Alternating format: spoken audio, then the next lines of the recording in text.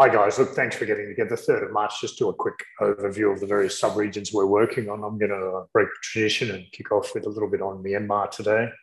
Obviously, this is quite a detailed daily report, but 5 military soldiers were killed in renewed clashes in the Cayenne state. Approximately 3,500 residents in the Sagaing region fled their homes after Tatmadaw soldiers entered the village at about 4 a.m. yesterday. Another incident, at least 6,000 civilian houses were set on fire on the February 1st and again on March 1st, and at least 221 civilians and 827 resistance fighters were killed in Kayah State during the month of February. In Yangon, security personnel conducted several raids and arrests throughout the city between March 1 up until yesterday, so just over 3 days. The operation targeted the funding networks of underground resistance groups. In East Asia Pacific today, ignoring the detailed report on Myanmar, we've covered 25 developments. The main event for clients to be aware of is in New Zealand again, where anti-government demonstrators have continued to protest near the Parliament in Wellington, and also in Indonesia, where there's protests going on, and they're in relation to basically, in fact, Uday, you might like to comment on this. Protests in Indonesia are unfolding in relation to a bit of a scam and fiasco that's going on in Indonesia. And that basically is all around a certain little cliquey group trying to extend Jokowi's presidential term, and that's so the elite power brokers can also be elite moneymakers. Uday, would you like to give a bit of an overview on that? Yeah, Paul. So in recent weeks, there's been increasing talks about delaying President Jokowi's term until 2026 or early 2027. There's also been talk about, giving him a third term, which is constitutional, which would require a constitutional amendment.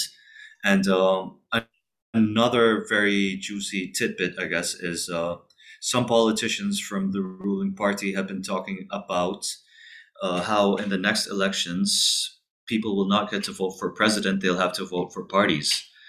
Now, I think these are attempts by the political elite and, the oligarchy in Indonesia, which you know a lot more about, to try to consolidate their power because they don't want to share the pie at all with anyone. But if you have any thoughts or comments, Paul, go ahead, Yeah, mate. please. Yeah, look, I think the disintegration of Indonesia under Suharto has left a massive scar. Fundamentally, the greatest thing going for Indonesia is one man, one vote. So it takes out a lot of the bias that's inherent from Java, whereby they hold way too much power. They extract way too much financial benefit from the other 17-odd thousand islands, but particularly from some of the restive provinces, Sulawesi, Ambon, Papua, Sumatra, Kalimantan, where there's massive rich resources. So what's happening in Canberra in Jakarta often gets exposed, in Canberra too, I guess, but in Jakarta it often gets exposed when one man, one vote comes into play. So the powers to be are finally worked out in the absence of having the skills, empathy, consideration of their countrymen to get elected, then you have to change the system. And if they try and change the system, I think they're in for a rude shock. Look, there's no doubt now Jokowi's sitting back trying to appear to be a friendly former street cart salesman, and now he's a president, and he still holds those integrities and hasn't been coerced by the various nasty little elements that occupy the oligarchs and the officers within Jakarta. But I think ultimately he's going to be exposed for what he's trying to do. There's no doubt Luhut is pulling strings. Perhaps Luhut's the key man that may be managing the oligarchs on behalf of Jokowi, and the real indicator is going to be whether we suddenly start to see attacks on actual independent news services. So I think it's a really interesting one to look at, okay? Yeah, I'd just like to add to that. Some people have been characterizing the Jokowi era as a new order. Of course, this is a throwback to Suharto's New Order era. So, Yeah, I think that's it from me, Paul. If there's nothing else, I'll move on to South Asia. Please do. Right. So in South Asia today, we had one assessed event and some other developments. And what I'd like to bring up is the Islamist party Jamaat-e-Islami is going to protest across Karachi over the deteriorating law and order situation. Now, in the bigger picture, there's been a wave of protests in Pakistan recently, and mostly against the government over a variety of issues from law and order to economic issues like inflation and unemployment. Now, interestingly, the infamous Tehreek-e-Labbaik Pakistan has come up again, and it will also hold a series of nationwide anti-government protests from Karachi and in other parts of the country later this month. Now, this is very interesting because the TLP was instrumental in taking out the last government and helping Imran Khan come to power. So, Bhargav, here I'd like to ask you for your thoughts on this. Thank you.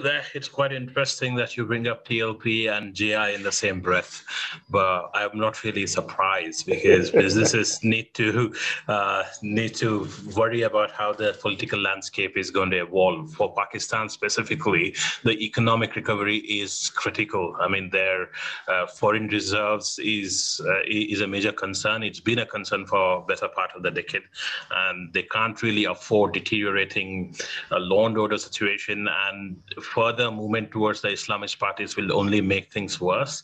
And the worst part here is how the military has behaved in terms of popular politics. I mean, they have their own logic. They do not really stick with any one political element that they will support. And in the current times, they're in support of Imran Khan. That's why he has stuck out for such a long time.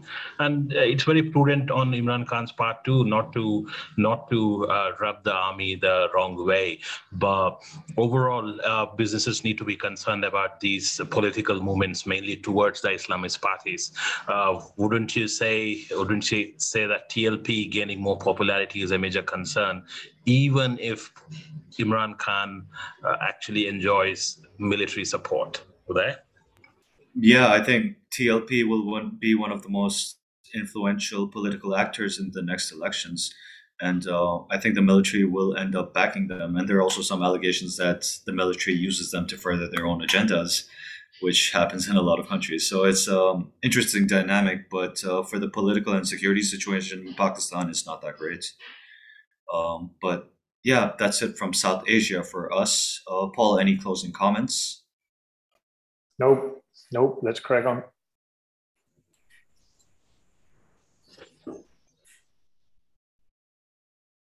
Thank you, Paul.